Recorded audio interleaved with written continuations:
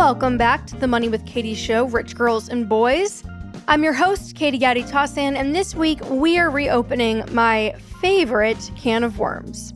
Now, I pride myself on a commitment to challenging assumptions about personal finance best practices and taking a closer look at the options we normies have available to us to build wealth.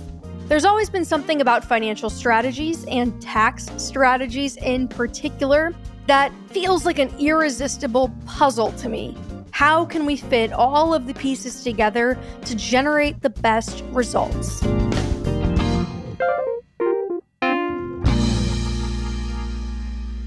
Part of the inherent challenge with something like traditional versus Roth decisions is the number of assumptions we have to make in order for something to be true. There are a dozen variables that determine what's technically best in any given situation, a reality made more unwieldy when you consider that those variables can change at any time. Here's just a portion of what comprehensive financial planning considers. Your income and how that'll change over time, your lifestyle and how that's going to change over your lifetime, the age you estimate you want to retire, and are you sensing a theme? How that might change over time. The way tax rates may change between now and then, referring to the progressive system's brackets. The way tax laws may change between now and then, so think things like the standard deduction or how capital gains are treated. There's when you're gonna die, which is a super fun component of this. Future rates of return, which are virtually unknowable, though history gives us a decent approximation. Future rates of inflation, which, same.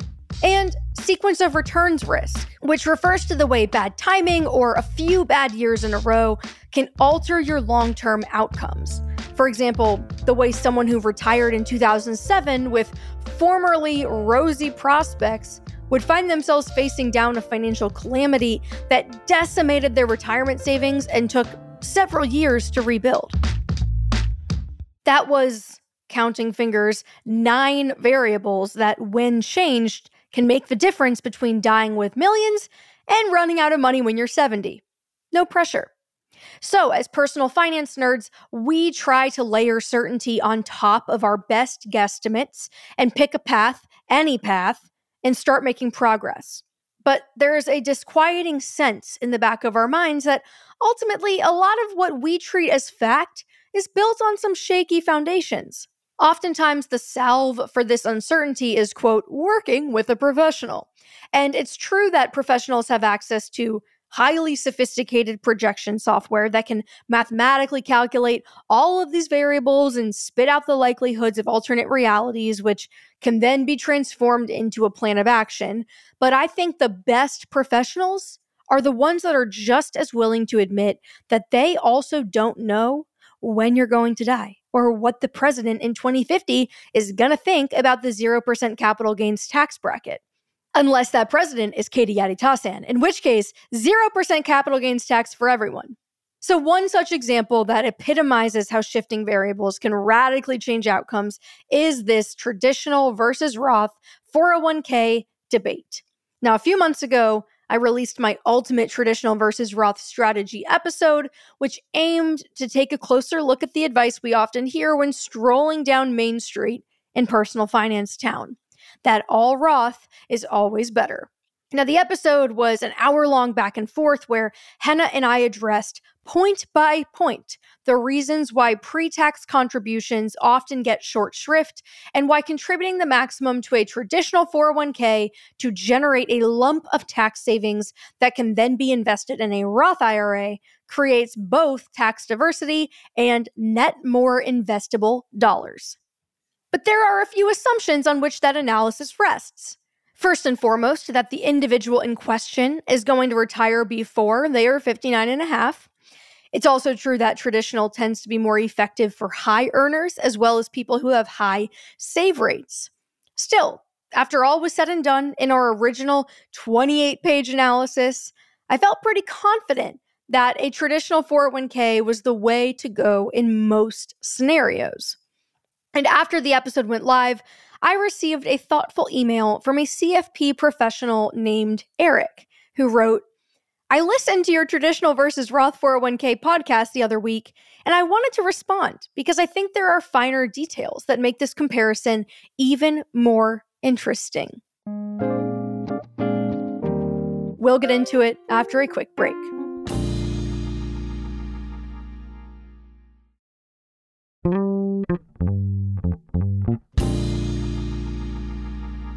So, Eric and I met one Wednesday over Google Meet to hash out those details. Hi, Eric, can you hear me? Yeah, hi, Katie. Nice to meet you.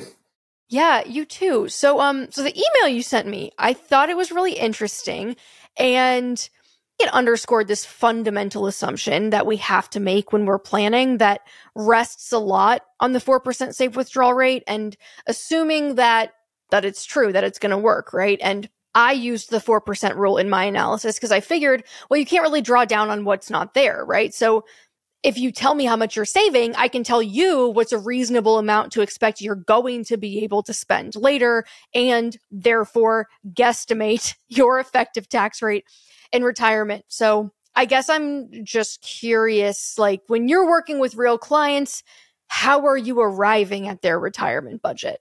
Right, yeah, and it's almost impossible to know because every situation is going to be a little bit different.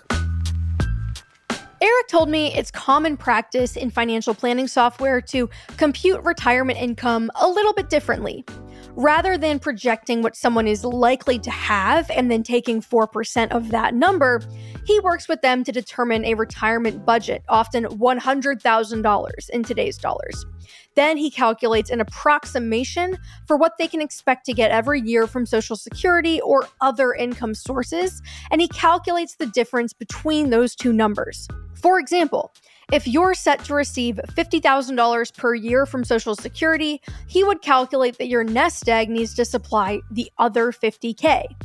We discussed this a bit in our previous traditional versus Roth episode when we talked about replacement income or the income you're likely to want to live off in retirement. And as a quick recap, a Fidelity study mentioned 75% of your previous salary as a reasonable number for income replacement based on the fact that your retirement income isn't subject to employment taxes, and you also don't have to account for the portion of your paycheck that you were contributing to your 401k. Now, recommendations on what number to assume you'll be using as income in retirement can vary broadly, and there's no perfect substitute for a weekend of binge budgeting your retirement numbers. Okay, so that's interesting. In my analysis, I assumed that if someone had maxed out a 401k for 25 years, and then they could retire on that. But you're saying that that might not be a realistic assumption? Sounds like you're thinking of retirement income a little bit differently. Right. So when I looked at your analysis, I kind of noted that you took this notion of a 4% rate of withdrawal and just ran with it. And obviously that shows a nice consistent rate of income, consistent rate of taxation. But it also assumed that this couple who had been living on an income sufficient to max out a 401k and still be taxed at the 24% marginal tax rate, meaning their, household income was somewhere around $250,000 or higher, that couple would suddenly retire and live off of an income of, I think you'd calculate like $48,000 in today's dollars before taxes. I think you'd acknowledge that there were other sources of income that could help boost that to a more realistic number, but I felt like the analysis stopped short of making the connection between that extra income and how that would affect the tax rates that this couple would be paying in retirement. Okay, so that makes sense. I totally see what you mean. And also, I feel like it's important to really double down on the intent and maybe the spirit of the strategy in this discussion and maybe clarify further who our analysis was really intended for. That one, across all income brackets, not just the 24%, that a person who contributes the max to their traditional 401k and then invests those tax savings in the Roth IRA does create more net investable income now, that this isn't exclusive to high earners. It just creates a greater tax impact for them, right? But number two, that it nestles within this broader strategy that we've talked about on this show before, and maybe my FIRE roots are showing a little bit, but that we're achieving that tax-free drawdown later, where you're coupling your standard deduction-sized pre-tax withdrawals with taxable withdrawals up to the 0% capital gains limit, and maybe you're supplementing with Roth withdrawals really to your heart's content, which today, Roth aside, would be around 89,000 in tax-free capital gains, and then like 27,000 in tax-free, tax-deferred income for married couples.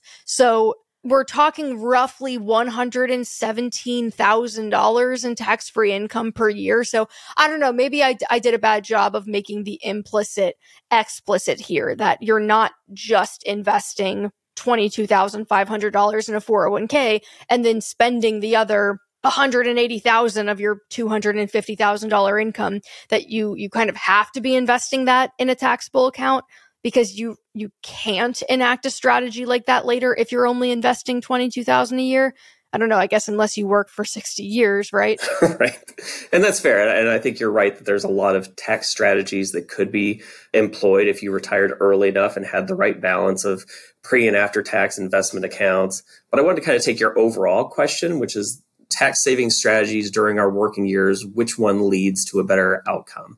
And we can dig into what outcome it is that we're measuring later and just evaluate that, accounting for all of the issues that financial advisors like myself typically spend a lot of time planning around, which are things like Social Security, like required minimum distributions, taxation, and typically we have some complex financial projection software to do the heavy lifting, but I kind of wanted some quick tool that I could put together so we could really pull a lot of these levers and just get kind of an assessment across a variety of situations to see if this strategy really holds up in all cases.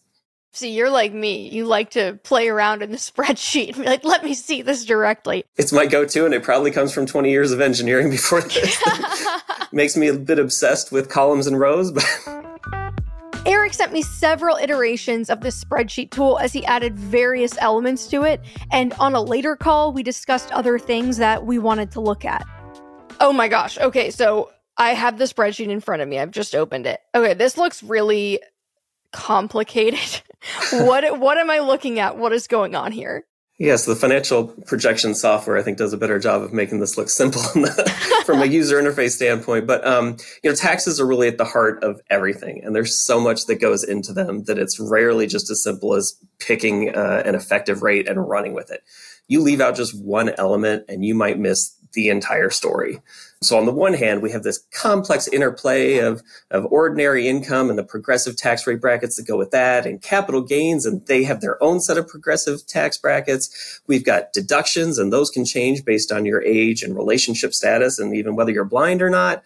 But then on the flip side, kind of countering the complexity of that, is that we have some tax brackets that are relatively broad, especially in the income ranges that maybe a lot of your audience is in. And once we're in those big brackets, sometimes we can make some pretty meaningful changes, and that doesn't really shift our tax situation much just because of how broad those are.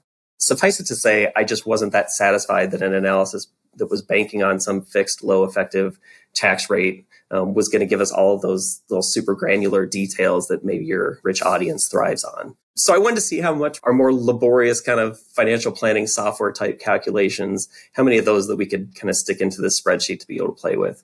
Like yours, I'm tracking the retirement account balances and that kind of after-tax savings account that's part of the strategy.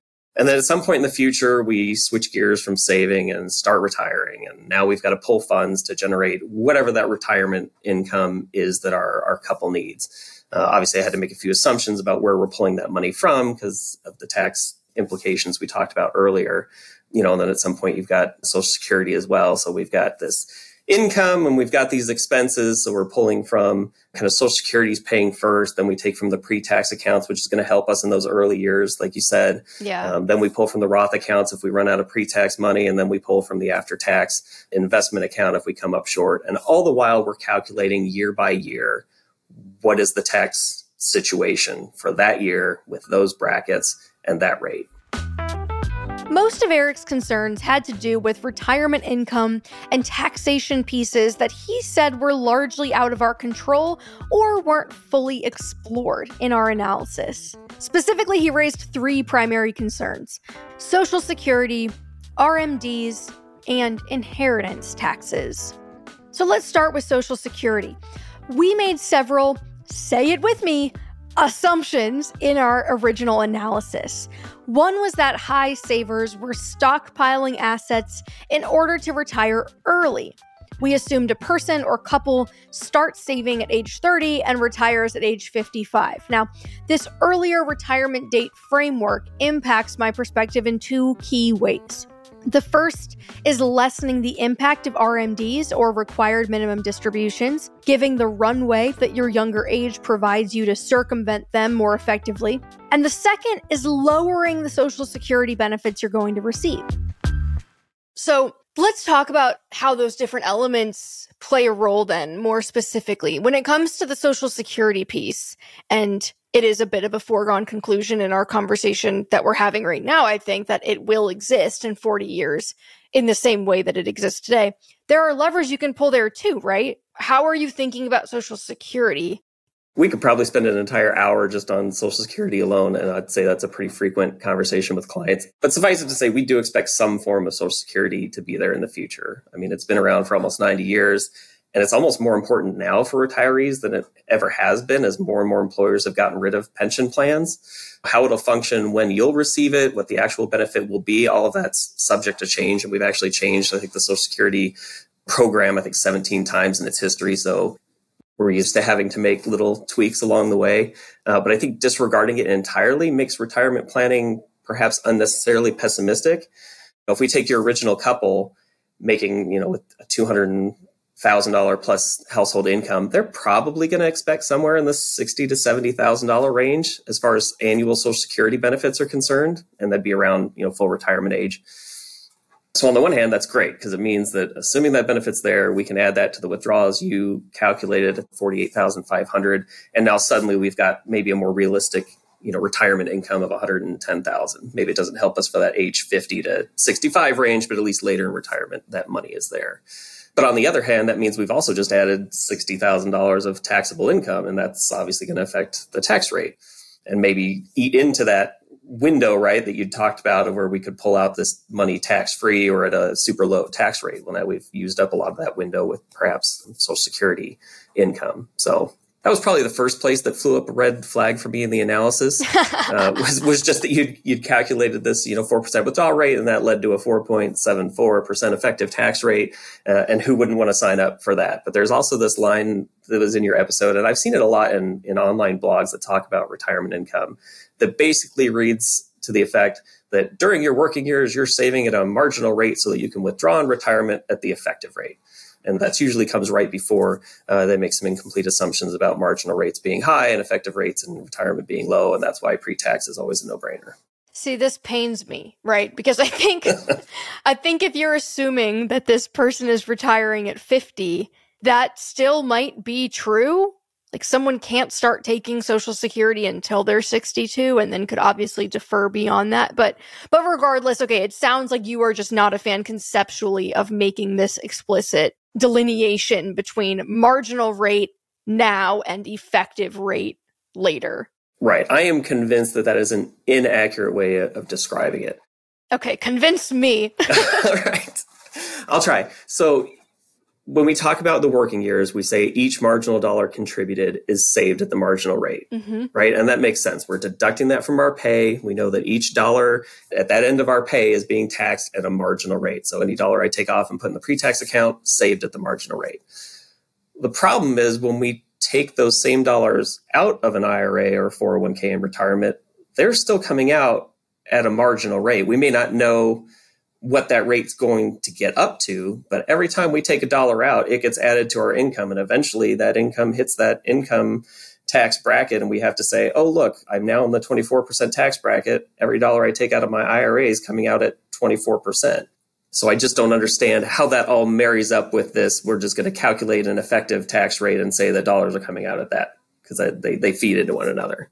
You're saying that it's not like you can take that effective tax rate and then apply that effective tax rate to whatever income you want to assume.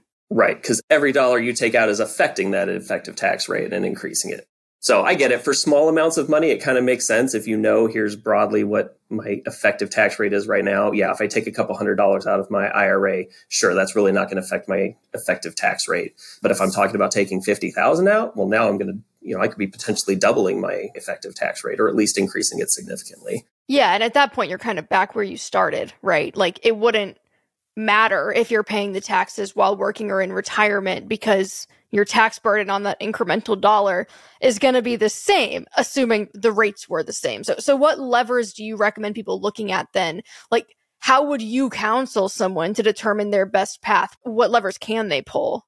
Sure. So when it comes to Social Security, I mean, you don't have a lot of levers to play with, as far as the benefit itself is computed based on your best 35 years of employment. So unless you're self-employed and can really manipulate how much, quote, reportable income you're bringing in, or are willing to just severely change, jobs, such that you're like, I really don't want a big Social Security benefit, so I'm going to take a job that pays me half as much. I mean, probably not going to make that decision. So really, for most people, the only levers that you have to move are the timing component. And I think you've mentioned probably in the past, and I haven't listened to all your episodes, sorry, that Eric, you can take Social Security. Why not? I'm trying to get caught up.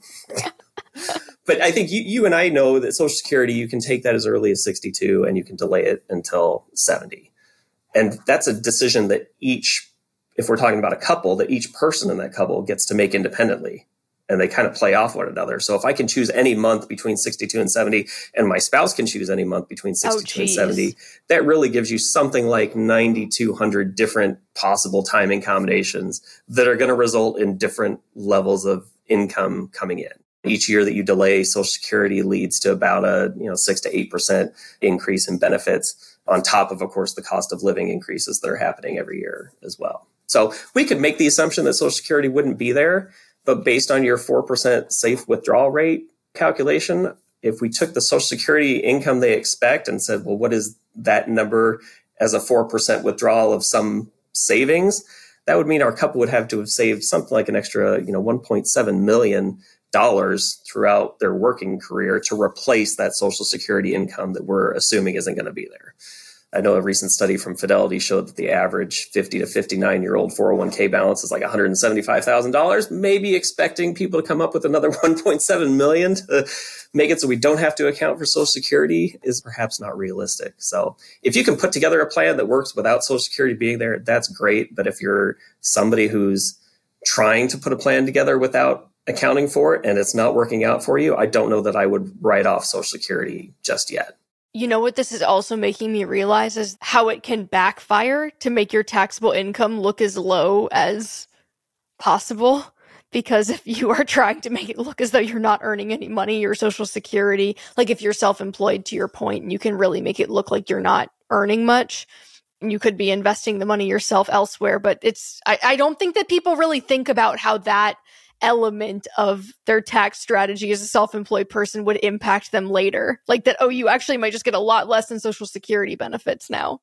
Yeah, it's interesting because there's a lot of business owners that I talk to who go to their tax account and say, I want to pay as small amount in taxes as possible.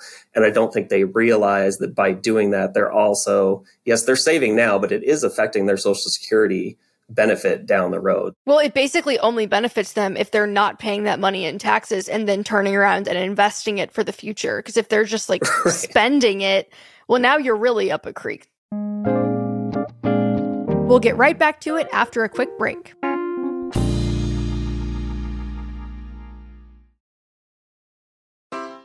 Take your business further with the smart and flexible American Express Business Gold Card. It offers flexible spending capacity that adapts to your business.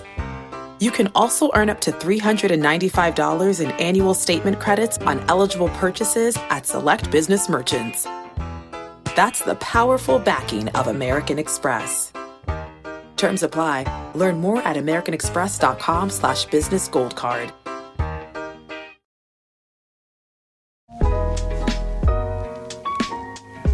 Let's talk about required minimum distributions for a second, because RMDs are basically what happens when the government acknowledges that you have avoided taxes for too long and rewards you for your financial prudence by forcing you to start withdrawing money from your traditional retirement accounts expressly so you can pay those taxes. Now, RMDs were Eric's biggest concern with our original analysis. And even though forcing you to have more income doesn't exactly sound like a problem I would be unhappy about, Eric told me that someone who's been contributing the maximum amount to their 401k for 25 plus years will have RMDs of about $75,000 per year in today's dollars, starting at age 75. Now, RMDs are currently required to start at age 73, but legislation has that going to 75 in 2033.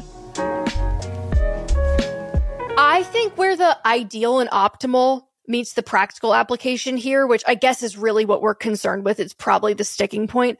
What I'm hearing is that we're assuming no other tax planning for RMDs, right? Because if I started contributing the maximum to my 401k at 30, and then I retired after 25 years of maxing it out at 55, could I not take pains then to start converting or drawing down portions of that money immediately and then spend the next 20 years turning that money into something that is more tax efficient via Roth conversions or something else?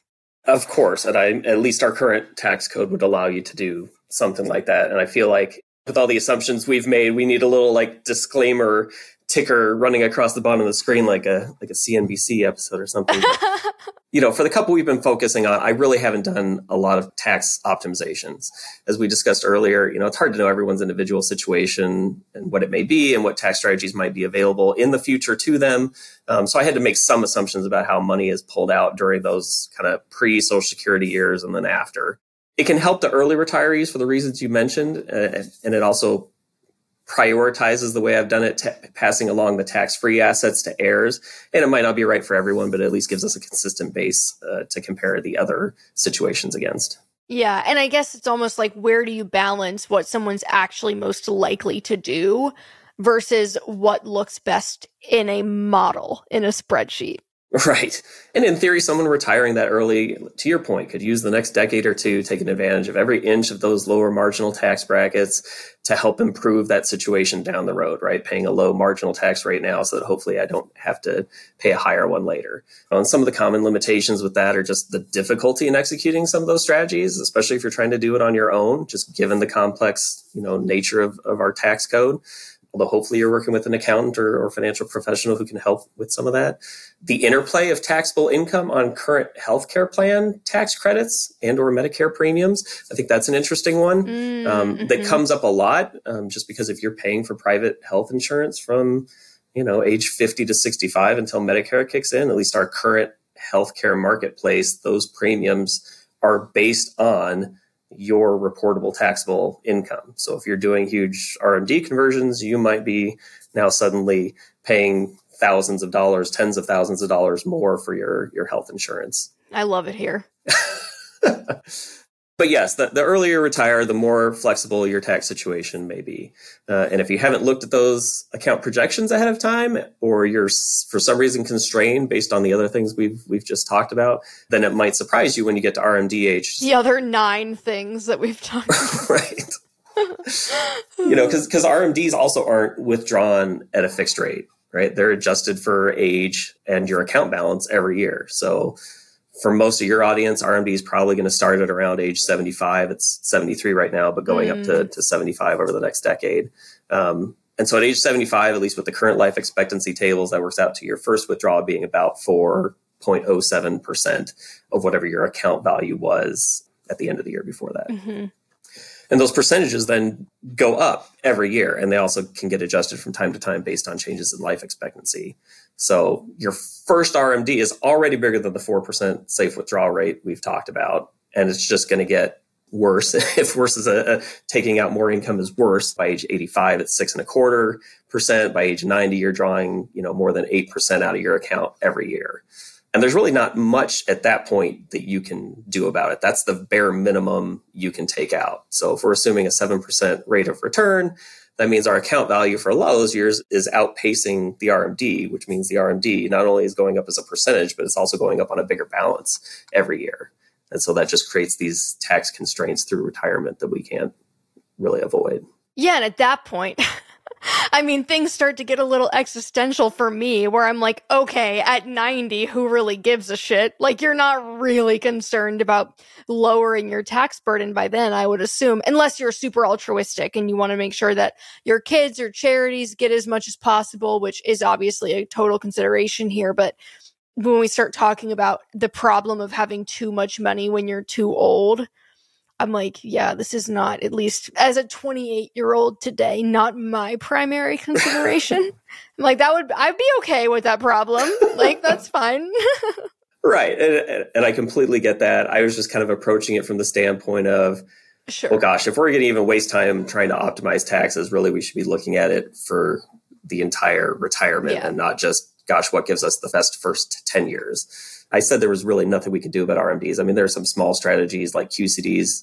God, the financial industry loves its acronym. I'm just saying that if you didn't plan early enough to do some of those strategies that you had mentioned, then it's a huge forced income problem. And we see clients who come in, especially later in life, to start working with us, who are just surprised when you tell them, hey, guess what? Next year, you've got to take $130,000 distribution out of your IRA. Mm-hmm. You know, I'm struck by how, even though I am loath to acknowledge that these are all very excellent plot holes in my analysis, it's also weirdly hopeful in a way for retirees. Like, oh, darn, I'm going to have multiple six figures and forced income. Like, what a drag. There's just this weird optimism that feels worth calling out too. And that, yes, we are obviously both very perhaps irrationally excited by tax avoidance strategies, and we have fun trying to figure out like what's the best way to optimize this. But I'm almost relieved by the fact that this is the financial world that we're existing in right now, where these are considered our most pressing problems. Like, what a great spot to be in, that this is the problem you're trying to avoid.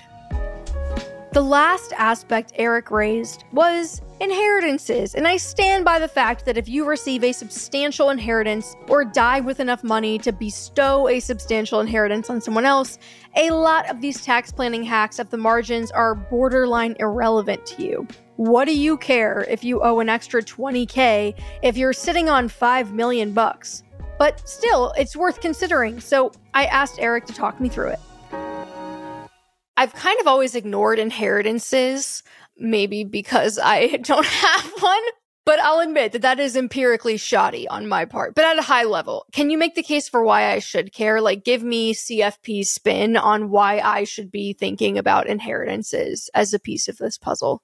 Sure. So I think the fundamental assumption in this entire analysis from the beginning is that individuals are concerned with minimizing the amount of their wealth going to taxes, whenever that happens. Yeah. You may have approached it from the viewpoint of which approach creates the highest income flow, but effectively we're asking the same question. And this tax minimization question is really the foundation of estate planning, tax planning, investment planning. And if individuals weren't concerned with taxes that were being paid by those inheritors, then why would we spend so much time and money trying to avoid it through all these complex trusts and lifetime gifting and discussions like the one you and I are having? So I just assume that if minimizing all taxes paid, regardless of which side of the dirt I'm on when they get paid, is a priority, then we should probably at least consider the inheritance issues, and introduce yet a few more assumptions just for fun. So, we're up to number 11 now. Right. I'm glad you're keeping track. But, improper planning could lead to the next generation paying, perhaps as much as 40% in estate taxes, or inheriting an IRA and then paying a 37%, maybe 39.6% if the current tax table sunset. Then maybe some of that could have been avoided with different planning ahead of time. So your initial approach was mostly concerned with income, but you were tracking account values. I mean, in your spreadsheet how much money that your couple ended life with. So I just thought that, before we declare victory on one strategy, we should probably figure out how those end of life values might change as that money moves to the next generation. Fair enough. So yeah, a Katie side note here. A lot of people want to pass down wealth to their children. And in that sense, you're really trying to play the tax long game, because you're not just concerned with how the 9 factors we highlighted at the top of this episode will impact you in your lifetime, but for lifetimes to come. Taxable investment accounts receive a step up in cost basis, effectively making the amount the inheritor receives the new cost basis, so no gains to pay taxes on. And while Roth accounts and our taxable investment accounts are effectively inherited income tax-free, that doesn't mean they're exempt from estate taxes. And without getting too deep into bar exam material, an individual today can transfer about $12.9 million to the next generation without having to pay federal estate tax. Or for those of you who are not wearing your calculator watches today, that's about $25.8 million per couple, thanks to portability, or the ability for one spouse's exemption to be added to the surviving spouses. According to IRS data, fewer than 2% of estates that filed tax returns between 2011 and 2016 owed estate tax, so it's not really a significant issue for most individuals, though that exemption number is expected to sunset at the end of 2025. Reverting back to the pre-Tax Cuts and Jobs Act number, or about half of its current level, still, you'd have to have a lot of money for this to be a concern. Additionally, 12 states have an estate tax, so you may be subject to that depending on where you live. As for tax-deferred accounts, the inheritance rules used to be much more favorable, but that changed recently, and now a non-spousal beneficiary has 10 years to liquidate a traditional IRA. This is less of an issue if it's not large, but Eric pointed out you may end up with millions in the IRA that you're passing down, which means your children would basically have 10 years to liquidate it at their marginal tax rate. So I basically ignored estate taxes just because of the high threshold and how few people are actually subject to those, at least at the federal level, and primarily focused on the income taxes that you would pay on a pre-tax retirement account, since that's the one that basically can't be avoided and everyone's going to be subject to. So with some specific exceptions, non-spouses who inherit an IRA have about 10 years to empty that account. So if you pass away with a few $1 million and in today's money in a pre-tax IRA, and suddenly you're perhaps healthily employed son, daughter, niece, nephew, or favorite financial blogger may suddenly have hundreds of thousands of dollars of additional taxable income, and your hard-fought tax-optimized account is now just getting slammed at some obscene marginal tax rate. Oh no, I hate it when I get hundreds of thousands of dollars unexpectedly. Oh no, I kid. No, you're right. I think that makes a lot of sense because you're going through all this painstaking work to try to optimize your situation. And then all of a sudden it's like, well, shoot, I have 10 years to empty this thing. I really don't have a choice. And we have the same conversation with clients and especially beneficiaries that don't look a gift horse in the mouth. You got money. But if you're going to spend 60 years of your life trying to optimize all this stuff, you'd hate for something to go that awry because you just didn't put a little bit more thought into it ahead of time. And I also just hated the idea of declaring, again, victory, just looking at the inheritance balances without at least acknowledging that Roth dollars in this context are not the same as pre-tax dollars once they move to the next generation. Yeah, from that perspective, Roth is definitely the favorable. You would absolutely want to be passing down the Roth dollars. So I guess for the sake of argument, I'm like, well, if we assume all of these things are true, that you've got a household in the 24% marginal tax bracket, they take their Social Security, their RMDs, what does their retirement tax situation actually look like then? All right. Well, are you ready? Because I had to add a few more assumptions just to make sure that we got just what we needed. I was just thinking we were short a few. Right. There's a few details that just had to crop up. So we took your couple that was in the 24% tax bracket, but in order for all those dollars to be going in the 24%, we had to give them an income of about $275,000. And I guess I should point out, I've got both couples contributing to their 401ks. So $45K. Right. Okay, cool. And then, of course, you got the standard deduction coming out of that. And that's what gets you kind of to that edge of the 24% tax bracket. Nice. I also just assumed that their employers were matching something, and I picked 5%, and I assumed that money was going in on a pre-tax basis. Mm-hmm. We didn't account for any other savings. So this 30-year-old couple has already, I don't know, maybe they blew their entire savings account on a down payment in this housing market. But sensitive subject. Sorry. Does that hit too close to home? Triggered. No pun intended. And I'm just using standard deduction. I'm not accounting for child tax credits or any other craziness like that. Okay. We're using the same 7% rate of return you had, same 3% rate of inflation. the current tax code with all of its rates and brackets, just adjusted for inflation going forward. And then true to your analysis, we did put every tax dollar saved into another account. Yes. That I'm basically treating as just tax-free growth. I could account for the fact that if they're invested, they're getting capital gains or interest and dividend income and blah, blah, blah. But I'm just assuming that it's all just perfectly invested and they don't pay a dime in taxes on it until money gets pulled out of it. And since I wanted a representative kind of retirement period, I just used a life expectancy of 90. And I guess I should point out I didn't account for any age 50 catch-up contributions to the 401k if anyone's trying to repeat my math here. For the rest of this conversation, let's just keep numbers in today's dollars so we don't have to do the mental inflation math hurdles. Yeah, good call.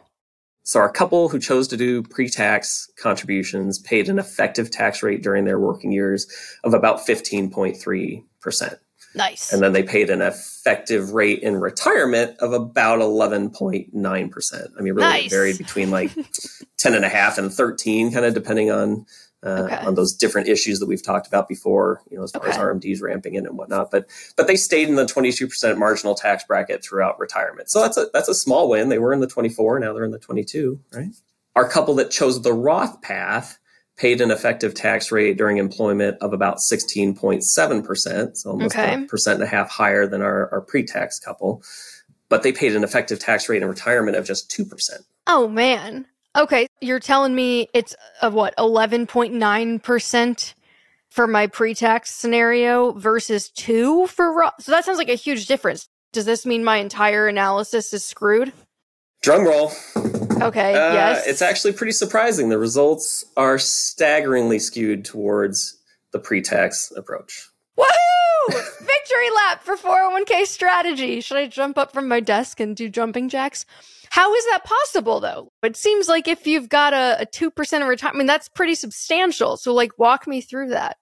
So let's put some numbers to it to kind of flesh this out a little bit more. So our pre-tax couple started retirement with about $3.2 million saved up. So this is age 50, and that's across all of their various accounts. So they did retire at 50. Right. So they retired at 50, started drawing down on those pre-tax accounts and after-tax savings accounts. And they ended life with about $1.7 million in after-tax inheritance. They're passing that down? Right. So the next generation paid, I assumed, a 22% inheritance rate on that. And that's what they ended up with, was $1.7 million. Cool. Our Roth couple, who started retirement, same age, everything else is the same, but they started retirement with $2.7 million saved up instead of 3.2, so about $500,000 less. And they were only able to pass on about $900,000 to the next generation. Well, that certainly, as someone who's received no inheritance, that certainly feels like a meaningful difference to me. I think it is. Yeah. That's a pretty substantial 84% higher benefit for the pre-tax / invest tax savings camp, if you're just comparing the two inheritances. And I tried running this even with the tax code that we would get at the end of 2025 when the current law sunsets. Oh my gosh, you went so above and beyond. I know.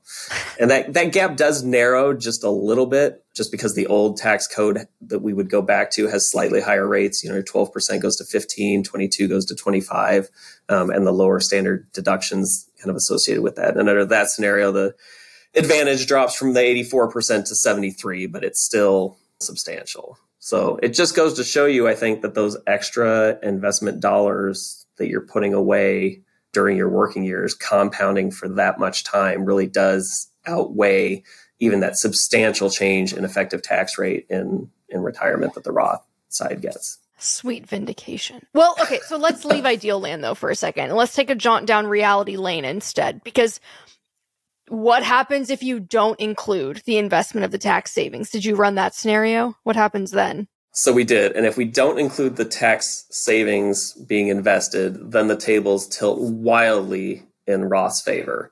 And I don't think that should really surprise any of us.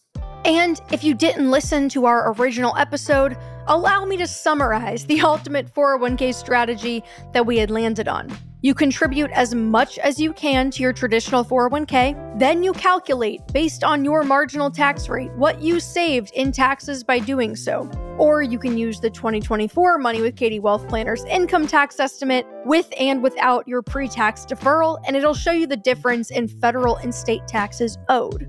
And then you invest that amount of money in a Roth IRA, or perhaps a taxable brokerage account if you're already maxing out a Roth IRA. But since it's money you did not have before making the pre-tax contribution, you're investing net more money with the same income. I guess the upshot then is if you're only contributing $22,500 total, and your choice is traditional or Roth, it's obvious that if you're contributing the exact same amount to both account types and not investing anywhere else, and they grow the same amount, the Roth is going to provide you with more total withdrawal potential. It is only in investing your tax savings from that $22,500 contribution somewhere else. I mean, I say ideally a Roth account, but to pick your poison, that you're going to edge ahead, which I will concede might not be the natural course of action for most people who aren't intentional about this or don't listen to the Money with Katie show. That's correct. And I think that, there's an interesting aspect of behavioral finance that comes into this in that people tend to do the easiest thing. And I think if you are contributing to your 401k, that money's coming out of your paycheck, so it's easy to avoid that. But once it hits your bank account, then I think it takes a lot of effort and intentionality to say, no, some of that money belongs over here invested. And, after 10 years, when I'm looking at my quote unquote, $100,000 savings account over here that again is supposed to be earmarked for retirement, but doesn't have maybe any constraints around it, especially if it's not, a Roth IRA or something, maybe there's that inclination to pull funds from it before you should. And that doesn't mean that you shouldn't. It doesn't mean, maybe you live an even greater lifestyle there during your working years, but it does just kind of point to the fact that people who want to make the best of that strategy, the save the pre-tax, money strategy, have to overcome that impulse. They have to, work harder to do that. It just goes against our nature. So. Oh, absolutely. And I get that question all the time where I think it shows maybe where I have not done an excellent job of explaining what I mean, because people will say, how do I know what my tax savings are? If I'm maxing out my 401k, how do I then know what amount of money I need to be turning around and investing somewhere else? Like, what is it creating for me? And so I think the real calculation is a little more complicated, but I always just tell people, multiply your contribution by your marginal tax rate, and then that should be the number you're striving to invest somewhere else. That's like the simplest way to, although if you're right barely in the 24%, most of it might actually be in the 22, but you get the picture. I mean, that seems pretty extreme though, the difference in outcomes. Like if you just half-ass the strategy, you don't do the entire thing. But let's go back one step, because I didn't want to walk away from this. I didn't invest the tax savings and had a different outcome without talking about what that outcome was. So if we assumed everything else was the same, the amount of money I spent in retirement, et cetera, and I just didn't have that tax savings account there, our pre-tax couple actually ran out of money around like age 87, while our Roth couple really passed on the same 900,000 because nothing has changed about their situation. So we went from having, passing on was a 1.7 million to suddenly actually running out of money 3 years before that. So it's something to consider as far as those two strategies. And going back to your original point, if all you can really do is commit to this amount of money is going into my retirement plan, the Roth is actually saving more money because you're saving the full amount and not the amount I'm going to pull out later, plus the taxes I have to pay on that. So, okay, can we edit our CNBC ticker to say like, remember, please, because that's like the crux of the entire thing is that you might think, okay, I'm looking at my income, I can only afford to invest $22,500. It's like, but in the process of investing that money in the pre-tax account, you are now getting more investable income. You just have to make sure you actually take the investable income. Yes, you have to actually use the bigger paycheck for more investing, and you can't just go buy more pairs of Louboutins with it, which is sometimes what I do. So, do as I say, not as I do, I guess. So we know what it looked like, I guess, though, for the 24% couple. Did you look at the trend for the others? Did you see what happened with like the 12% and 32% like we talked about originally on the show? I did run those. Obviously had to make a bunch of other changes to my assumptions about how much they were putting away and what their expenditures were going to be in retirement to make it, scale somewhat. So for our couple, I just assumed they had about $100,000 of household income and maybe a $60,000 retirement budget. And they've just got one person maxing out their 401k and getting, let's say, a 3% employer match. So just kind of scale everything down. And in that case, it made much less difference which approach they used. Okay. And I'd say the end of life, after tax inheritance values between the two was less than a 10% difference. And I'd say given how many assumptions did you say we're up to? 13? Oh, I'd say given those, a 10% difference is a rounding error at that point. Yeah, that's totally fair. And then we looked at the 32% couple as well. And really the trends were very, very much in line with the 24%. So there really wasn't anything drastic there. Victory. So I'm feeling pretty good about the spreadsheet math, given Eric's far more complicated findings ended up mostly supporting my theory. Though he did have me in the first half, I'm not going to lie. Thought I was toast once he started popping off about Social Security. But we're not done yet. Remember that my previous assumptions centered around this couple that retired early and had time to stretch out IRA withdrawals, achieve lower RMDs, and have smaller Social Security benefits. I had to know if the results changed, if a couple worked into their 60s or 70s, which is a situation that Eric said was very common among his clients. Can I ask you a couple more questions, though? Like, how do the results change if someone does work until they're 65? Because when you originally reached out to me, the email that you sent looked at that, and I might be naive, but it seems like someone who's trying to lock in this strategy early in life and work actively towards something like financial independence probably wouldn't want to work that long, but maybe you end up really loving your job and you do actually want to work for income for that long. I don't know, things change. So I'm curious how the results would change. That's a valid question. And I think I found in my years of working with people from a range of income and family wealth levels that a lot of people have chosen to continue to work well into their 60s. I think I even have a few clients still working into their 70s. And it's not necessarily because of any financial motivation. Sometimes it's to maintain maybe health insurance through their employer, like they're just not ready to jump ship at 55 and switch plans when they've been happy with whatever they're on. Often it's just because they enjoy what they're doing and they're not ready to stop. And we could spend a ton of time talking about the psychology of retirement. I think it's fascinating.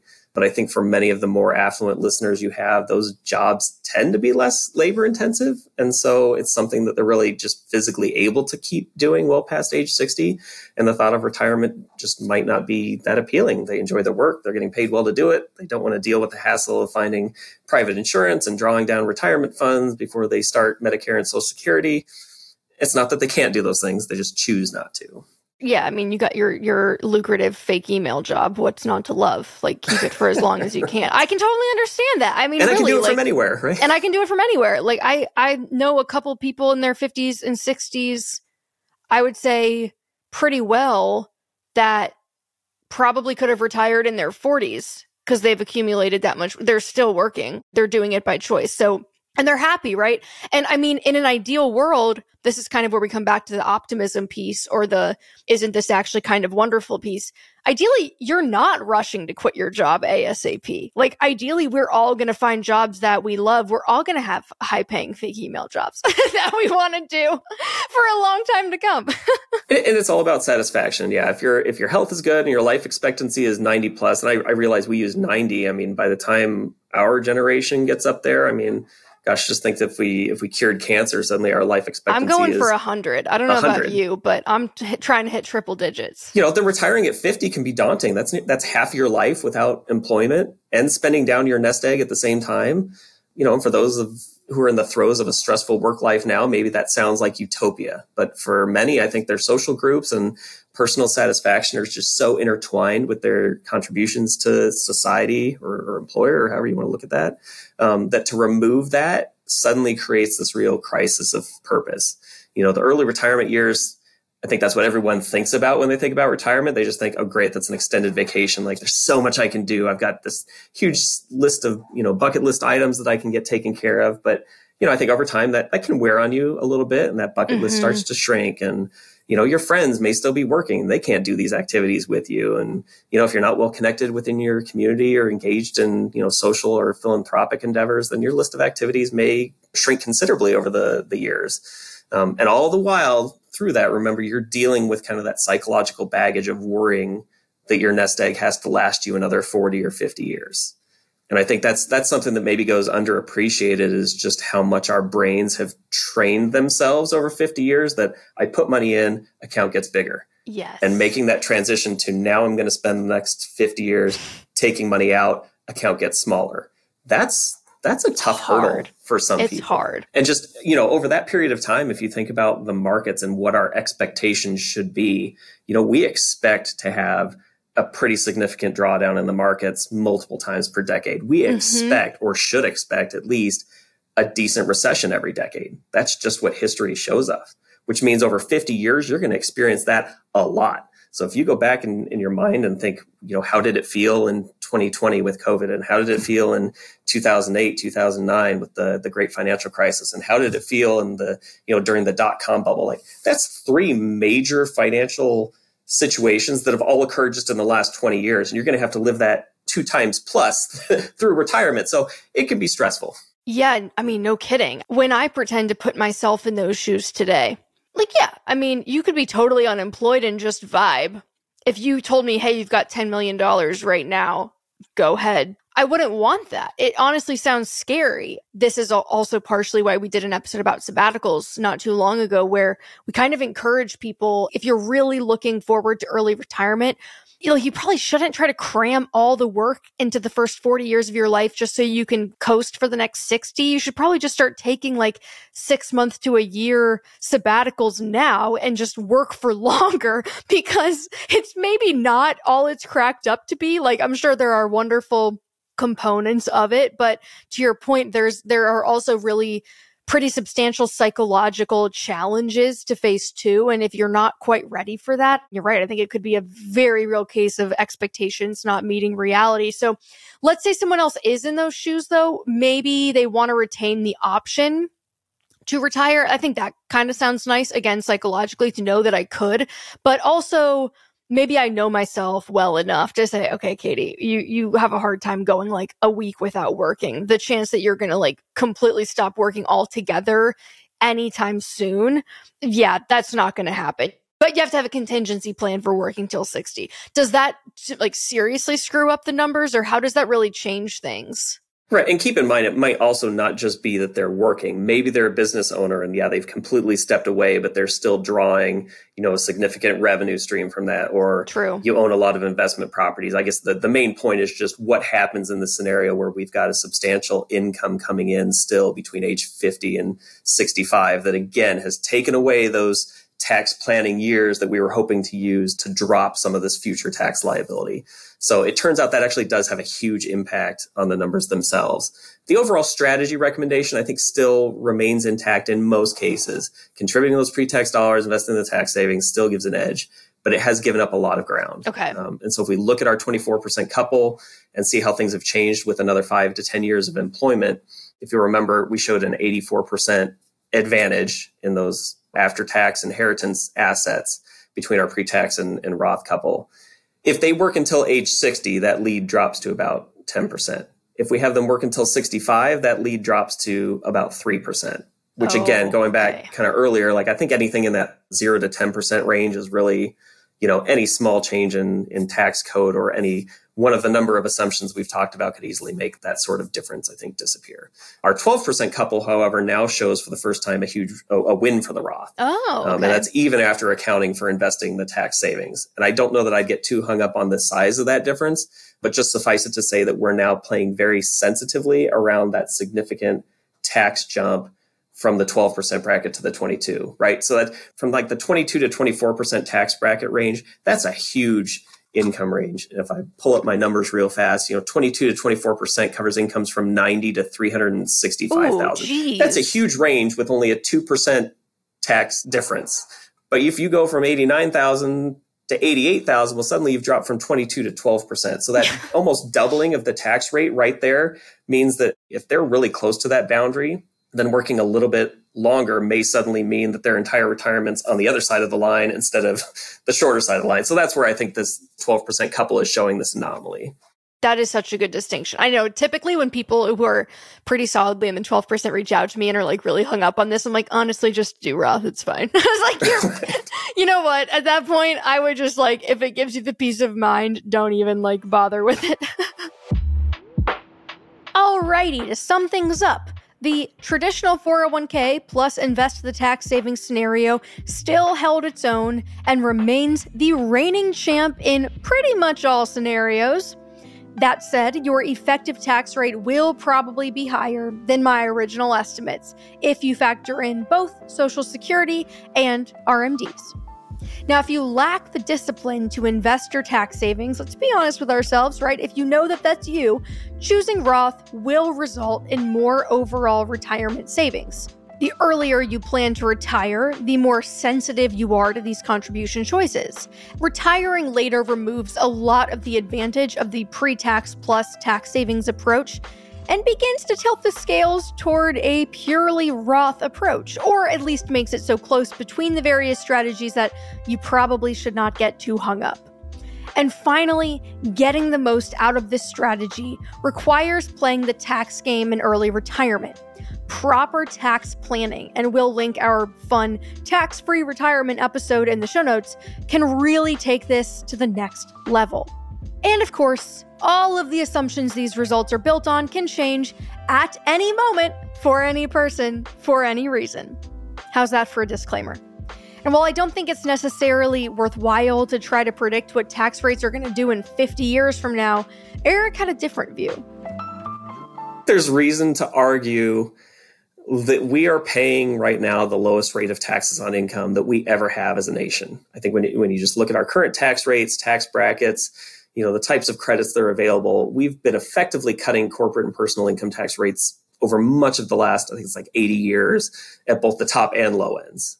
So everyone's kind of benefited from that. And I don't think it's any secret that the government has a budget deficit problem. And there was actually a recent study by the Committee for Responsible Federal Budget that looked at our deficit problem and said, okay, well, if you wanted to address this over the next 10 years, and we weren't going to touch defense, Social Security, Medicare, and veterans spending, which has very broad support, but those are the things that consume a lot of the budget. So if we can't touch those, then we basically have to cut all other spending by 85% in the next 10 years just to get to a neutral budget. And so I guess where I'm going with this is we've got a low tax revenue because we've been dropping rates forever. We've got high expenses. One of those things, in my mind, would have to give. So I'm not typically a gambler, but I guess I'd be willing to bet with my 401k salary deferral election that tax revenue is probably going to have to go up in the future. And that's going to be an easier road than making the sorts of cuts that would have to be made. So tax code, maybe this is as good as the tax code ever gets for us, I guess is the summary. I wish I could deploy my my Reagan drop. It's like trickle down economics, baby. Anyway, yeah, but okay, I mean, I hear you, but also these things are cyclical, right? Like, even if they go up in the next decade, who's to say that by the time I retire, they're not going to be on a downswing again? And considering how politically unpopular it is to raise taxes and the class of people on whom most tax rate increase discussions are focused, at least from what I see, I feel like usually we're not talking about the middle class, which in my mind is anyone who earns less than $500,000 in income, if you want to say like that number has to go for the entire country and people that are in SF in New York and whatever, like I can't see them really going like, who should we increase the taxes for? The people that are earning millions of dollars a year or the people that are earning $60,000 a year? Like, it seems like most of the tax increases focus on the higher earners, but I don't know. Is that in what you've seen or like from where you're sitting, do you feel like it's a widely held belief that those who are currently in that 22 to 24% bracket are going to see their tax rates rise? Like, should we be worried about that? No, I think I generally agree with you. I think it's probably more important where your income falls relative to those boundaries themselves. And, 22% versus 24, maybe not a big deal. I think when the tax code sunsets, it'll be 22 versus 25. Maybe that's more substantial. But if you can make those changes that are going to move you down from a 22 to a 12% bracket, that's somebody who's going to be much more sensitive to little changes in the tax code, where that boundary moves relative to your income. So those are the people that maybe should be paying a little bit more attention to where those conversations go, because that could change their strategy then if they suddenly find themselves, doubling their tax rate. Mm-hmm. So maybe the thing that's more concerning would be to watch out for changes to things like Roth account rules or changes to capital gains rates. I think those are going to get targeted, unfortunately. There's a lot more room to play there, and maybe people are less sensitive to that, at least politically. Oh, yeah, because it think doesn't about affect every who paycheck. owns the stock what is that saying that 90% of the stock market holdings are owned by the top 10% of Americans? So the vast majority of your average American is probably a lot more concerned, I mean, rightfully so, about how their income is being taxed than what they're going to pay on capital gains taxes.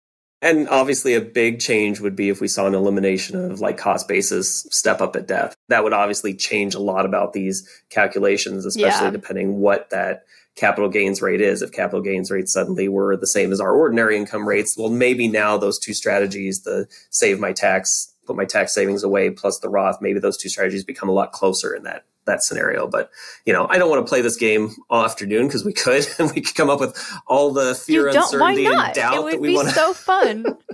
That's what we get paid to do, is to, predict the way that things can go wrong and do our best to try and plan around it.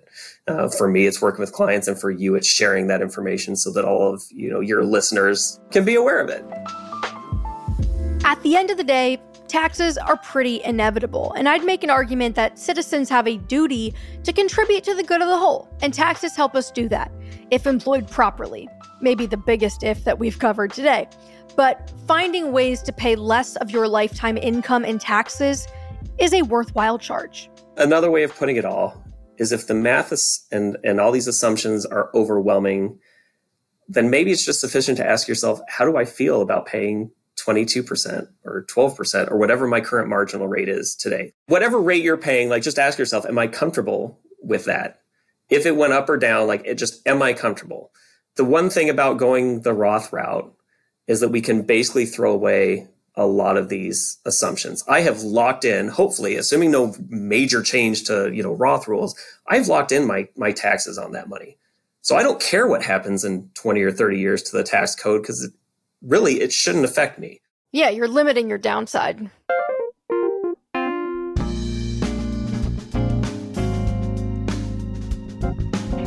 I hope you enjoyed this spirited discussion, and I would like to give a big thanks to Eric Jones with the Hook Jones Group at Baird Private Wealth Management for joining us today and bringing an actual license to the table, because I just bring the vibes. That is all for this week. We'll see you next week, same time, same place, on the Money with Katie show. Our show is a production of Morning Brew and is produced by Henna Velez and me, Katie Gaddy-Tassan, with our audio engineering and sound design from Nick Torres. Devin Emery is our chief content officer, and additional fact-checking comes from Kate Brandt.